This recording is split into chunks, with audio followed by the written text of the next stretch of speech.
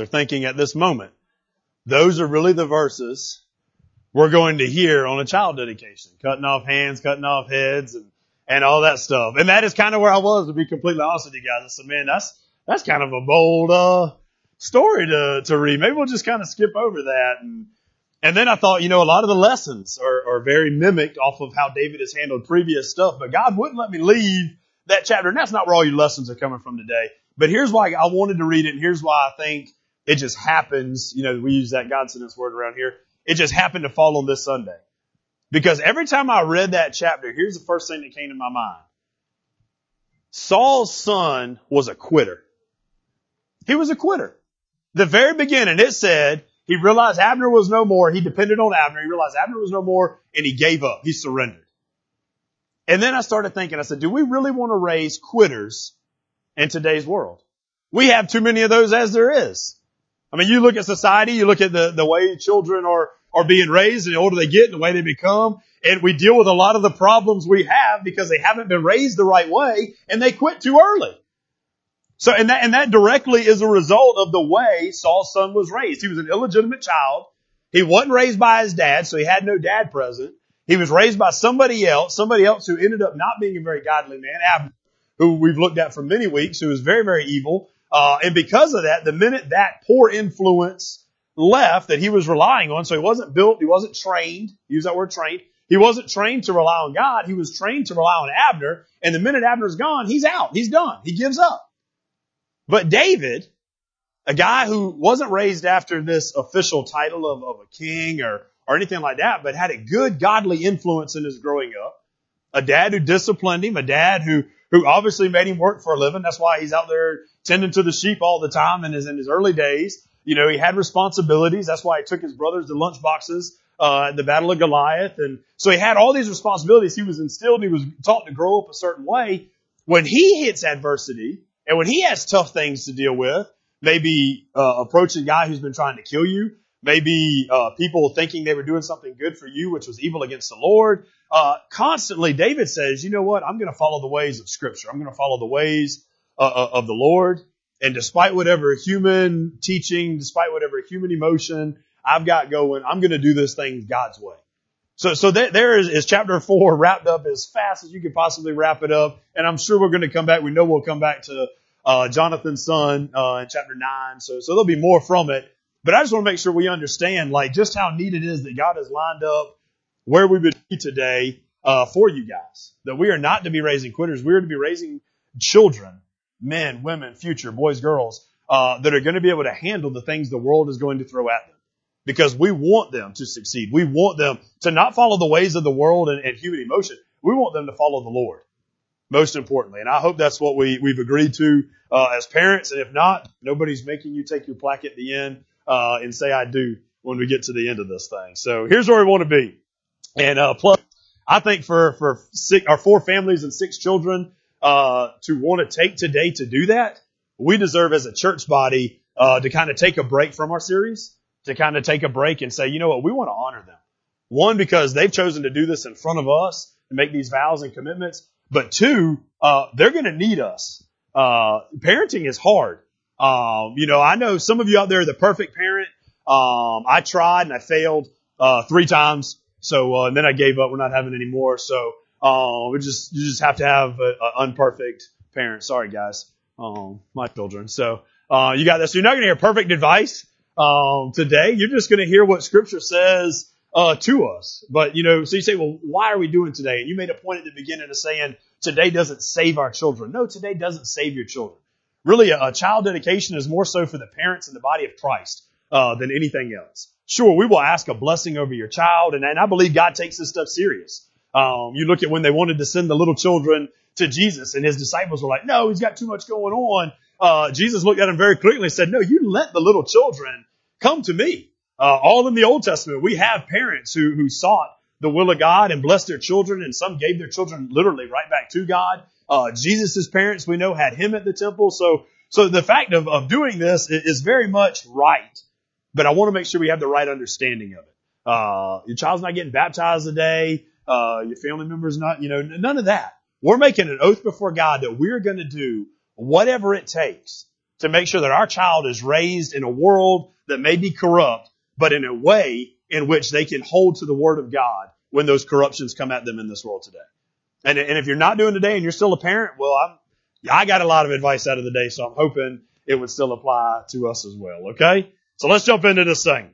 In the beginning, Genesis 1:28, Adam and Eve, they're made, and then one of their first commandments God gives them. Look on the screen or in your word. And he looks at them in verse 28, at the very beginning, he says, God blessed them. And God said to them, be fruitful and multiply and fill the earth and subdue it. God had an expectation of Adam and Eve, and that expectation before they sinned, before they fell and made their mistakes, whatever, was to have children, and with their children, rule the earth. Okay, so keep that in mind. That's at the very, very beginning of everything. When God is, as He's establishing His kingdom, and when His kingdom comes to full pass, He wants us and our children to be equipped and ready to handle this and rule the earth the way it's supposed to be. So we've got that at the very beginning of Scripture. In the Old Testament, multiple stories of women who desired children because it was a blessing from God, having their joy when they had that child, seeing their children walk and serve God, and repeatedly goes back to looking at them and how pleased they were as a parent that they made those commitments and that vow. And then you get this guy, Moses. Now, Moses' mother, she had 3 children, Aaron, Miriam, and Moses. They were part of the tribe of Levi, which operates as the priests of the Israelites. So it made sense that they grew up with an understanding of God, that they were trained and taught with Scripture. Scripture tells us this, though, in their story, that Aaron and Miriam, they walked with God at an early age. They had positive things going for them. They started out right. But then there's this guy, Moses, that I think a lot of us have heard of. But here's what happened with him. He was in his late 70s before he ever came to even thinking about his call from God. So he waited a really long time to catch on to what I'm sure his mom had taught, to what the Lord had been given a call on him and his upbringing and all that. And then he turns 80, and that's when he finally brings the children out of Israel. And here's what he says, as he writes in the book of Deuteronomy chapter 4, verse 9. He says, only give heed to yourself and to keep your soul diligently, so that you do not forget the things which your eyes have seen, and they do not depart from your heart all the days of your life, but make them known to your sons and your grandsons. Moses is saying this: we have a responsibility as the children of God to teach history to our children, to teach them the ways of Yahweh, to teach them what Scripture says, to teach them and allow them to develop a desire to want to know God more and to want to check out what God's got going with them. So right at the very beginning, I want you guys to think, whether you're a family doing this or a family that's just with us, do you ever brag on God to your children? I mean, really think about that. Do you ever just take time during the week, sitting at family dinner, riding in the car, going to school, going shopping, going to work, whatever it is, and just take time to brag about all that God's done in your life? Or while you're at family dinner and coming home from work and riding with the kids, maybe to school or on the way home, is that like a time of complaining? Is it a time of, we laugh because it's true, isn't it? Is it a time of whining? Is it a time of, oh, poor, pitiful me, and we play our little harp, and we play our little song, and we make our children actually feel sorry for us rather than us feeling sorry for our children? I'm not speaking from experience. I'm just asking you a question. Which way is it? Do we really brag on God? Or maybe this: do we ever share with them what God's answered in our prayer life? That we've prayed and that God has sought enough from us to actually answer, that God has done something for us. Because see, what Moses is thinking right now is that if the children who did not witness the Exodus never hear about God and what God's done and His law and His writings and the history of it, they'll never truly desire a relationship with Him. And I think that applies directly to us today. If our children don't hear about the blessings of God, the plans of God, the things of God from us, who they're around the most or should be around the most, then they will never develop a desire to truly want a relationship with God. Later, Solomon writes this, one of the wisest men in Scripture, and he says this, and think about this now, because any 2 people can produce a child. It takes a lot more to train up a child. And here's what he says in Proverbs chapter 22, verse 6, where we'll spend the rest of the day at. It says, train up a child in the way he should go, and even when he is old, he will not depart from it. Train up a child in the way he should go. Some translations say start your child out in the right direction. And when he is old, he will not depart from it. The way Christians should be raising their children, the way everybody in this church as a body of believers should be raising our kids should be radically different from the way they're being raised in the world. We should look different. We should talk different. We should probably dress different. Everything about what we do should be different because we're not just training our children to be a success in life. We're training our children to be a success in eternity. And I think sometimes as worldly concepts get involved sometimes is that's where we've messed up. We're so focused on our child being successful in the world that we've forgotten what the true definition of success is for a believer. And it's not just the money. It's not just the house. It's not just the car they're going to drive and all that. It's more. So rather than just being concerned with temporary happiness, we as believers should be concerned about eternal happiness. Rather than us being concerned about our child fitting in, maybe we should be worried about our child getting into the kingdom. Does that make sense? Do we understand how big our goal really gets? Scripture doesn't just say your children need training just to say it. It says it because it's a need. God knows our needs. God's commands are our needs. So when he says a child needs training, he understands that they are knuckleheads in the beginning. And some of them stay knuckleheads for a lot longer. So they're going to need extensive training, through this. So God doesn't command it unless it's something that's actually good for us and that we really need. So when it says trainer, parents hear me, because I know a lot of what we may say today kind of sounds harsh and tough, but you are not your child's advisor. You are not your child's friend. You are not your child's peer. You are not your child's chauffeur. You are not your child's gift giver. You are your child's trainer, according to Scripture. Like it says, you are its trainer. The whole point of training is to prepare, right? Think about things that we use the word training for, in today. We got basic training in the military. We have training wheels on bicycles. We have training camp for athletes. We have potty training, which some of you may be getting into very quickly. So training is preparing. So, and my point is this, not that parents are not providers, not that parents are not protectors, but parents, if you only see yourself as a provider and as a protector, but you fail to see yourself as a preparer and a trainer, you're going to fail in your ultimate job of raising children that are going to be godly children in this world.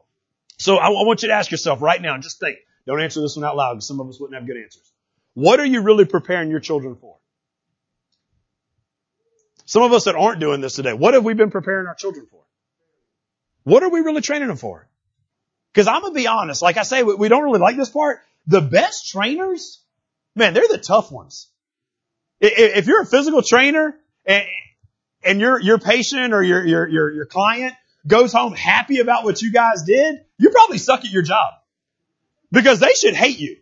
They should have every sore muscle. They should feel miserable. They should not like you that much. I was just talking with Sabrina the other night. While they ran 3 miles, I ran like half a mile. Not a runner. But we finished and I finished at the finish line starting at my house and not going to the stop sign and back, like Paxton did. But what we finished and we were joking about, when she was in basic training as a Marine and the stories that she told were all stories that I would have hated.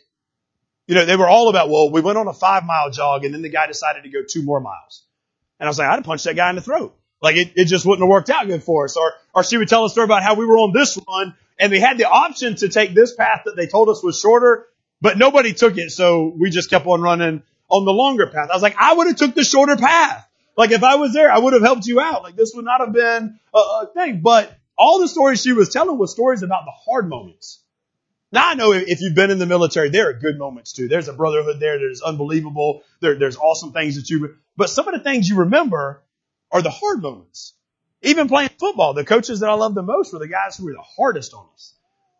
Those moments when they were rough on you and they were tough on you because they wanted to push you, to the next level. So think about this, parents.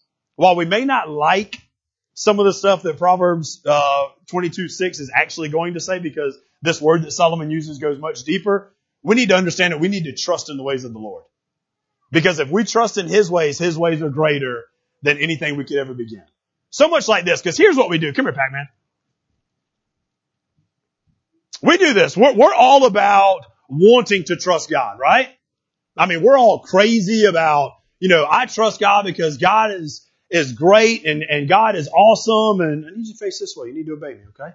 I'm trying to teach about parenting and you should obey your parent, okay? All right, thanks. Yeah, so, we do this. I'm putting you in a good spot, I promise. We do this, but here's the problem. We say we want to trust God, and we talk about trusting God.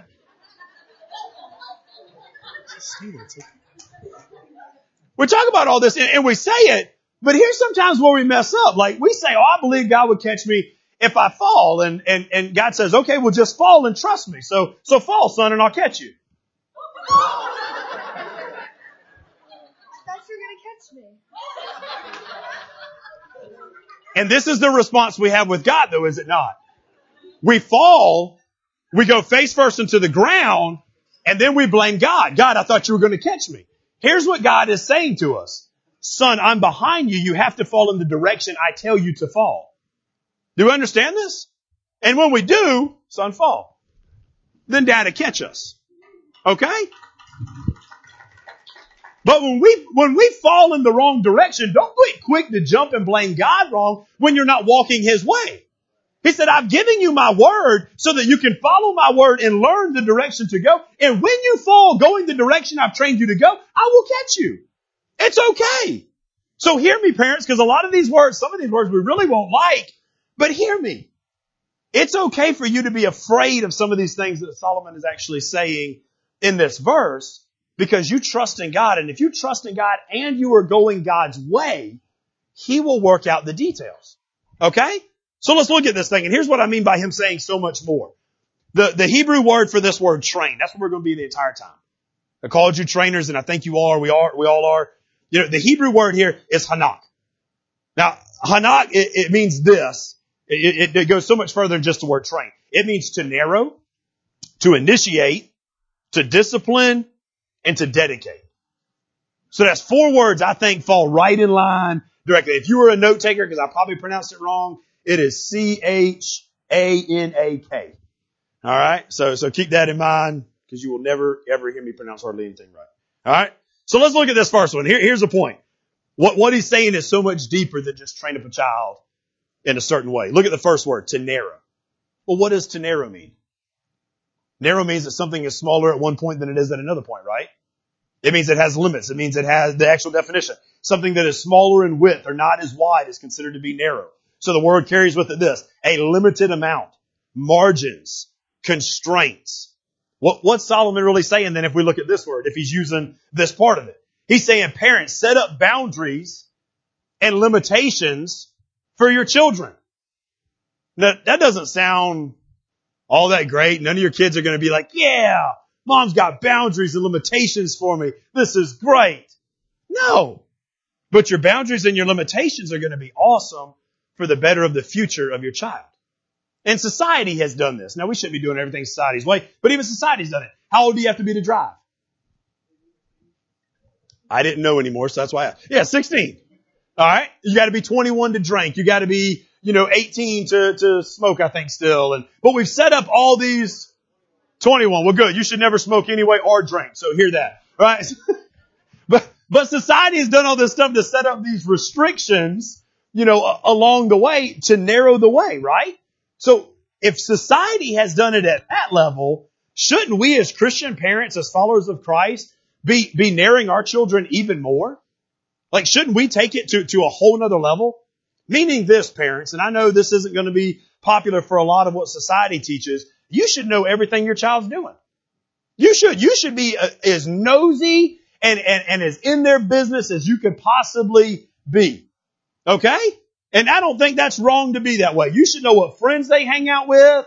You should know what they listen to, what they watch on TV. You should limit what they have access to on the internet. You should narrow their way for them so that as they get older, and here's what we're doing. We're limiting them at certain ages because the older they get, the more freedoms they get. That makes sense. That's perfect.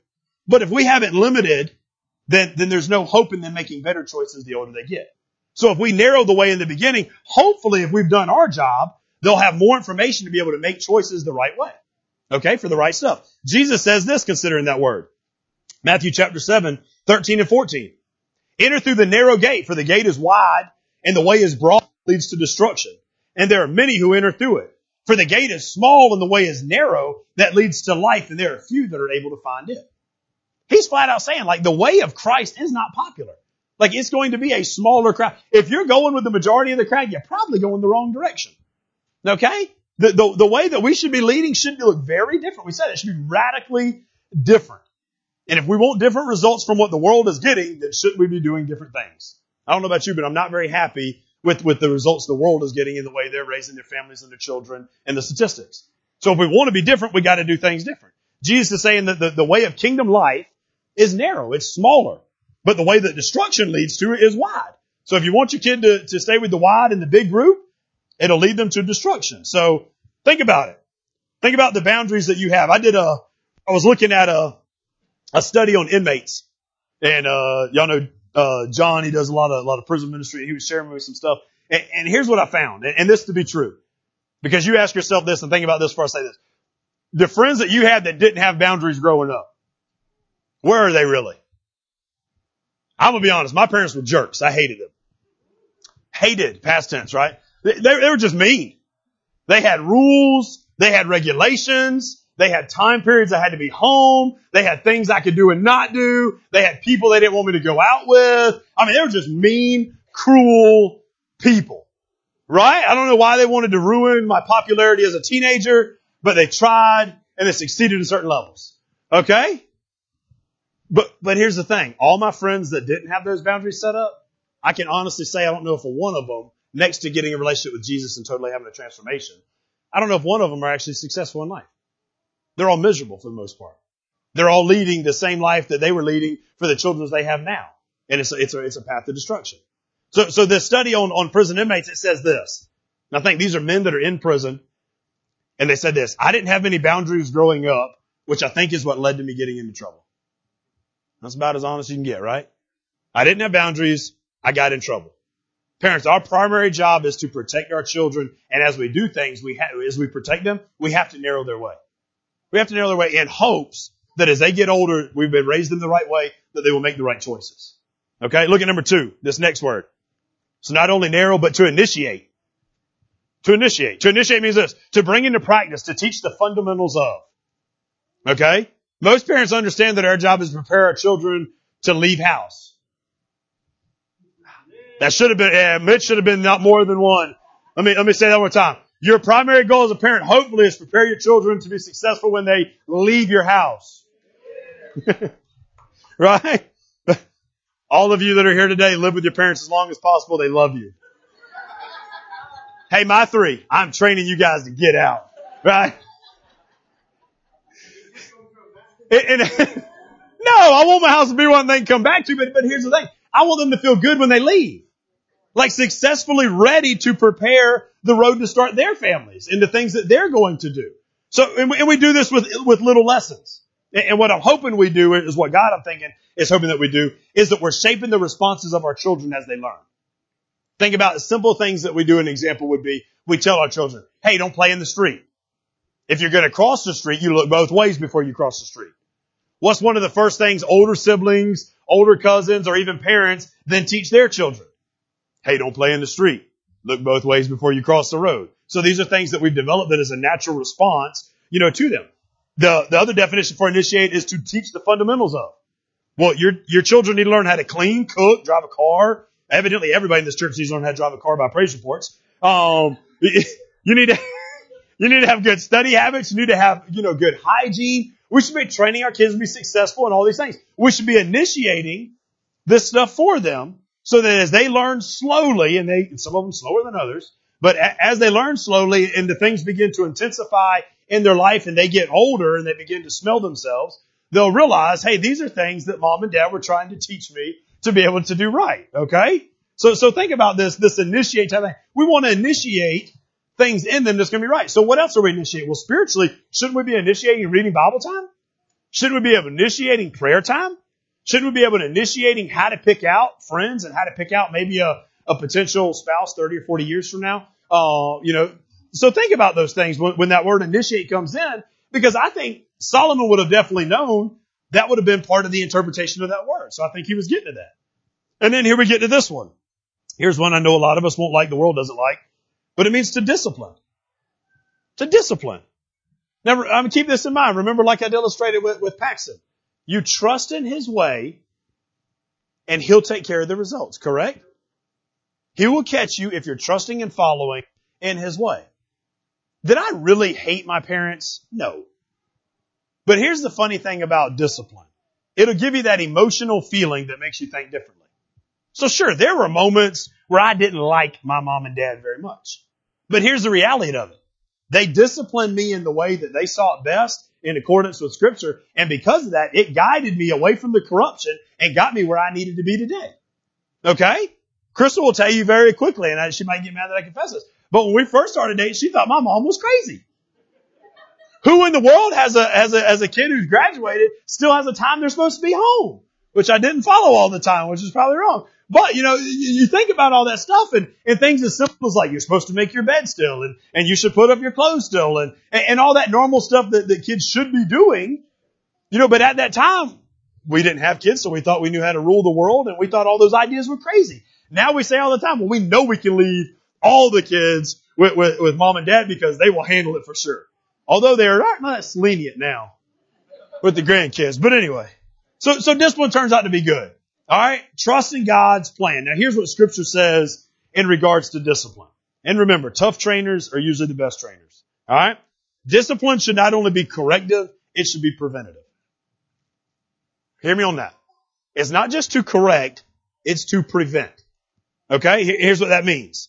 When you punish a child, it shouldn't just be to correct the mistake they made. It should be to help them choose next time to make a better choice. Right? So you give them a red hiney, if that's your form of punishing.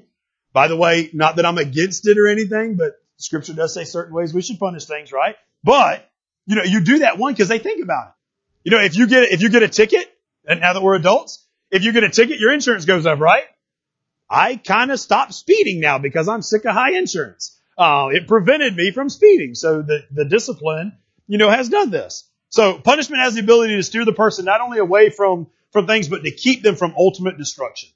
Here's what Solomon says earlier in the book of Proverbs chapter 5. He's teaching an example of someone who didn't listen to what they were taught. And he says this, 12 through 14. How I have hated instruction. A lot of us have probably been at that moment where we had that feeling, right? And he says, and my heart spurned reproof. I've not listened to the voice of my teachers, nor inclined my ear to my instructors. I was almost in utter ruin. What he's saying is a guy who had chosen not to listen to instruction, had hated being corrected, had chose not to listen to the voice and advice of those that were better and more advanced than him. And because of that, he was in utter ruin. Why? Because we need discipline. Something else he says, chapter 22, 13 through 15. Talking about discipline being both corrective and preventive. Do not hold back discipline from the child. Although you strike him with the rod, he will not die. You shall strike him with the rod and rescue his soul from Sheol. Well, that sounds kind of important to me, right? And by the way, I don't, there's different levels of this word Sheol and different ideas. We can all agree that he'd be talking about death right there, okay? So if you're going to rescue your child from death, then it's a good advice to punish them and use corrective punishment to get them there, right? So we correct for the current and we prevent from the future. Not that any way in Scripture, by the way, is promoting abuse or to actually harm your child. You should never take joy in punishing your child too. All right? Please, if you are a parent, you're taking joy in punishing your child, you've really messed up along the way. Okay? That should be like a heart-wrenching moment. But it is meant to literally save your child from utter destruction. All right? So here, go look at this again. Back to that study with the inmates. Correction and discipline demonstrates love. How do I prove that? Here's what they said. Those same inmates that said that they didn't have guidance growing up, they didn't have boundaries, and that's what led to their imprisonment. They stated that they wished they would have been punished as children, for it would have kept them out of trouble, but more importantly, it would have proven to me that my parent actually cared about me. Proven that my parent actually cared about me. So that tells me the men sitting in prison that didn't have boundaries, they're also sitting in prison thinking, man, my parents didn't care about me because they didn't think enough to guide me the right direction. Now, I don't know about you, but I can't think of nothing really worse than a child who's already upset, who's already crying, and then doesn't feel the love and concern of a parent at the moment. Right? So therefore, it's saying then that this discipline would do this. So when we discipline and it's carried out appropriately, guys, Proverbs 13:24. He who withholds this rod hates his son, but he who loves him disciplines him diligently. Again, not permission to take things to the next level or nothing like that, but corrective behavior adjustments to prevent future bad behavior and purging the foolishness out of our children. You know, scripture in Proverbs, by the way, we're talking about Proverbs, so it's not promises, okay? Keep in mind that it's two different type of things here. But Proverbs says things like our children are foolish, meaning that they don't. So in 15 says this, foolishness is bound up in the heart of a child. The rod that disciplines will remove this far from him. So if you've ever thought, man, my child is foolish, then you need to discipline them to get the foolishness out. That's what scripture's saying, right? So keep that in mind. Our children are going to be foolish and that's part of childhood, but some of the foolishness needs to be removed. Now here's the sad truth on what we do. We prepare the path for the child instead of the child for the path. Think about that. We prepare the path for the child instead of the child for the path. Now what does that mean? Well, we're in good old Give-In, so that means if you're getting ready to walk through the woods, you've cleared all the briars, all the tripping, sticks and logs that were down. You've made the smoothest possible path you could make for your child to go down. Why? Because you don't want them to get hurt. Because you care about them if they fall. Not that those things aren't bad, guys.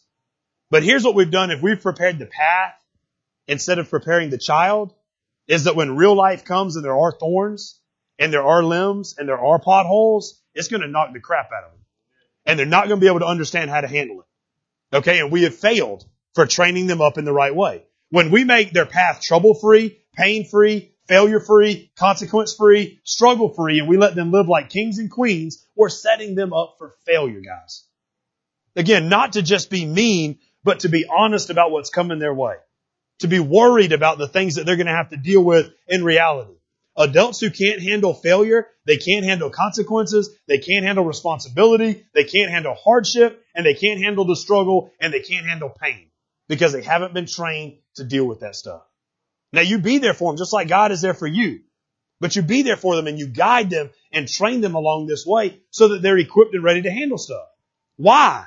Why? Because we sure didn't face this, because they didn't face those things as kids, it doesn't mean they're not going to face those things as adults. We need to parent for the long term rather than the short term, I guess is the way of saying it. We're so worried about the short term, we've forgotten about the long term. We need to worry less about today's happiness and more about tomorrow's readiness. All right? Look at this last word, and there's where we're really at for today. I think we understand a lot of this stuff. We just need to be reiterated on it. The last thing that train means to dedicate. Definition for dedicate. Set apart or to dedicate to. Now, I love that the dictionary has this word set apart right there. Because I love how to dedicate is this last section of training. Because we've been narrow, we've initiated, and we've disciplined to set them apart to make them different, right? You know what other word in Scripture translates out into set apart really good? Holy. Holy. Meaning this, that if we're following those first 3 steps of this word train, we as parents are making our children holy. How awesome is that, right? I can't think of nothing better than someone to be able to, it's one thing to say you got a good kid or you got a fast kid or you got a smart kid. But how awesome would it be if they look and say, man, you got a holy kid? That would take it to the next level, right? I mean, that's awesome. I've been proud when my boy scores touchdown. I've been proud when my boy sacks a quarterback. I've been proud when they run distance and sprints. And I was proud when I watched Haley, win a race and throw a softball and score a goal and all this stuff. I can't imagine how proud I'll be the day they choose to follow Christ on their own. I can't imagine how proud I'll be the older they get and they say, you know what, I'm going to do things this way because it's what Scripture says and it's what I was trained to do. Right? Those are the moments that we'll be the most proud for, guys. Those are the moments that set us up for the right way. So parents today in at least 4 of our families, they've chosen to set their child apart for God. They've chosen to say, you know what, basically like Samuel's mom did, I'm giving my child back to God. Not that it's going to save them this moment, but it's saying, God, I'm going to do my very best to raise this child, to watch what I do, to watch what I say, to raise them in a way that will make them hungry for the things of God, that will make them follow out what Moses told the children of Israel in Deuteronomy chapter 6. Hear, O Israel, the Lord is our God, the Lord is one. You shall love the Lord your God with all your heart, with all your soul, and with all your might. These words which I am commanding you today shall be on your heart. You shall teach them diligently to your sons, and you shall talk them as you sit at your house, as you walk on the way and you lie down, and when you rise up in the morning. You shall bind them as a sign on your hand, and you shall have them as frontals on your forehead. You shall write them on the doorpost of your house and on your gates. You think Moses isn't serious about making sure your children are bathed in Scripture? He desires it. God desires it. That's why God instilled him to write this stuff. And hear me, parents. Our first responsibility, just like Moses is saying, is to be faithful to God and walk upright. Because what example do they have to follow if we're not doing that part? The second step is then to teach our children, right? Keep this in mind. What we don't teach our children at home will not equip them to handle what will come to them in this world. So if you hadn't taught them and it comes to them, don't be surprised that they can't handle it. They need a foundation they can build on that's going to better them for the future. All right? So hear this now. And I'm going to ask the four families and any others who want to join again, you're more than welcome to. I'm asking them to come to the front now. So parents, your children, they've each got some vows that they've been able to look at. And think about this. Do you have to get married in public? Not in a big group, but there has to be what? There has to be a witness. I don't care if you go to the courthouse, there has to be a witness, right? Why? Does a couple things. One, it shows how serious it is. Right? It shows how serious you are about a commitment that you're making when you do something public like that. The other thing it does is, you got accountability now. You've got somebody who's going to look at you and say, man, you remember when ... You remember when you made this pledge? You remember when you did this? So it's no different than for us today. For these four families, they're publicly saying, look, we are making a step of boldness to truly say what we desire for the life of our children. To truly say what we want to do with these babies, boys and girls, along this path. And second, it's saying, look, church body, you hold us accountable. But I'm going to take it a step further than that, because I believe what Scripture says is that the church body is held accountable also for making sure these guys get the help they need. Okay? Now, there's two different types of responsibilities, but it's when you see a struggle, you lend a hand. It's when you know you have advice, you give it. It's when you see a way that you can help and maybe ease some of the stuff they're going through, you do so. Because that's what the body of Christ is supposed to be all about. So for today, Reese Elizabeth Baker, Braylon Audrey Mackey, Parker James Mackey, Gracelyn Kenley Roberts, Graylee Kenna Roberts, and Kennedy Rain Wilson. Their parents are choosing to publicly make a profession before you guys with these vows. So parents, if you do, after each vow, please say I do. Vow number 1. Do you dedicate yourself to wholeheartedly pursue your relationship with Christ by trusting in His finished saving work on the cross, depending on the Holy Spirit to guide and direct your life, knowing that the life you model will shape your children even more deeply than the words you say? Scripture says in John 15:1-5, I am the vine and my Father is the vineyard keeper. Every branch in me that does not produce fruit, He removes. And He prunes every branch that produces fruit so that it will produce more fruit. You are already clean because of the word I have spoken to you. Remain in me and I in you, just as a branch is unable to produce fruit by itself unless it remains on the vine. So neither can you unless you remain in me. Again, I am the vine and you are the branches. The one who remains in me and I in him produces much fruit, because you can do nothing without me. Each of these parents want to be good parents. But apart from Christ, the reality is we can do nothing good. Understand that? We have a desire to be godly parents, and if we do, then first we got to develop a growing relationship with Christ. And we've got to continue to keep that relationship growing every day so that our children can see that, so that our children can mimic that. And additionally, this verse kind of reminds us of this, that your identity is not in your fruit, good kids or bad kids. Your identity is the one who's preparing you to vitally be connected with the fruit. Vow number 2. If you're in the audience, this applies for parents that are married and together. So if you're a single parent, you can still make this vow just a little different. But it says this. Do you dedicate yourself to faithfully pursue a vibrant relationship with your spouse, sacrificially loving each other, dating each other, prioritizing each other over your work and over your children, and seeking help and guidance from the church family to help your relationship thrive, knowing that one of the very best gifts you can give your children is a joyful, godly marriage? Ephesians chapter 5 says this, wives, Submit to your own husbands as to the Lord, for the husband is the head of the wife as Christ is the head of the church. He is the Savior of the body. Now the church submits to Christ, so wives submit to your husbands in everything. Husbands, don't think you're out though. Love your wives just as Christ loved the church and gave himself for her, to make her holy, cleansing her with washing of the water of the word. He did this to present the church to himself in splendor, without spot or wrinkle or anything like that, but holy and blameless. In the same way, husbands are to love their wives as their own bodies. He who loves his wife loves himself. This mystery is profound, but I'm talking about Christ and the church. To sum it up, each one of you is to love his wife as himself, and the wife is to respect her husband. This vow is so important, guys, because a great marriage is a powerful picture of the gospel. It is sometimes easier to get to see the gospel lived out in the house through the marriage than it is to ever give a good evangelistic idea to our children. In a world today where sacrificial love is not natural, seeing this in your homes is vital to your children. It's incredibly powerful for the example it is set with submission, love, respect, and affection on a mutual level. Vow number 3. Do you dedicate yourself to actively participate in the church community, investing in people, learning from friends, and using your gifts for the sake of Christ's kingdom, knowing that your children need input and examples from the church family in addition to your family? Ephesians chapter 4. But speaking the truth in love, let us grow in every way into him, who is the head, Christ. From him, the whole body, fitted and knit together by every supporting ligament, promotes the growth of the body for building up itself in love by the proper working of each individual part.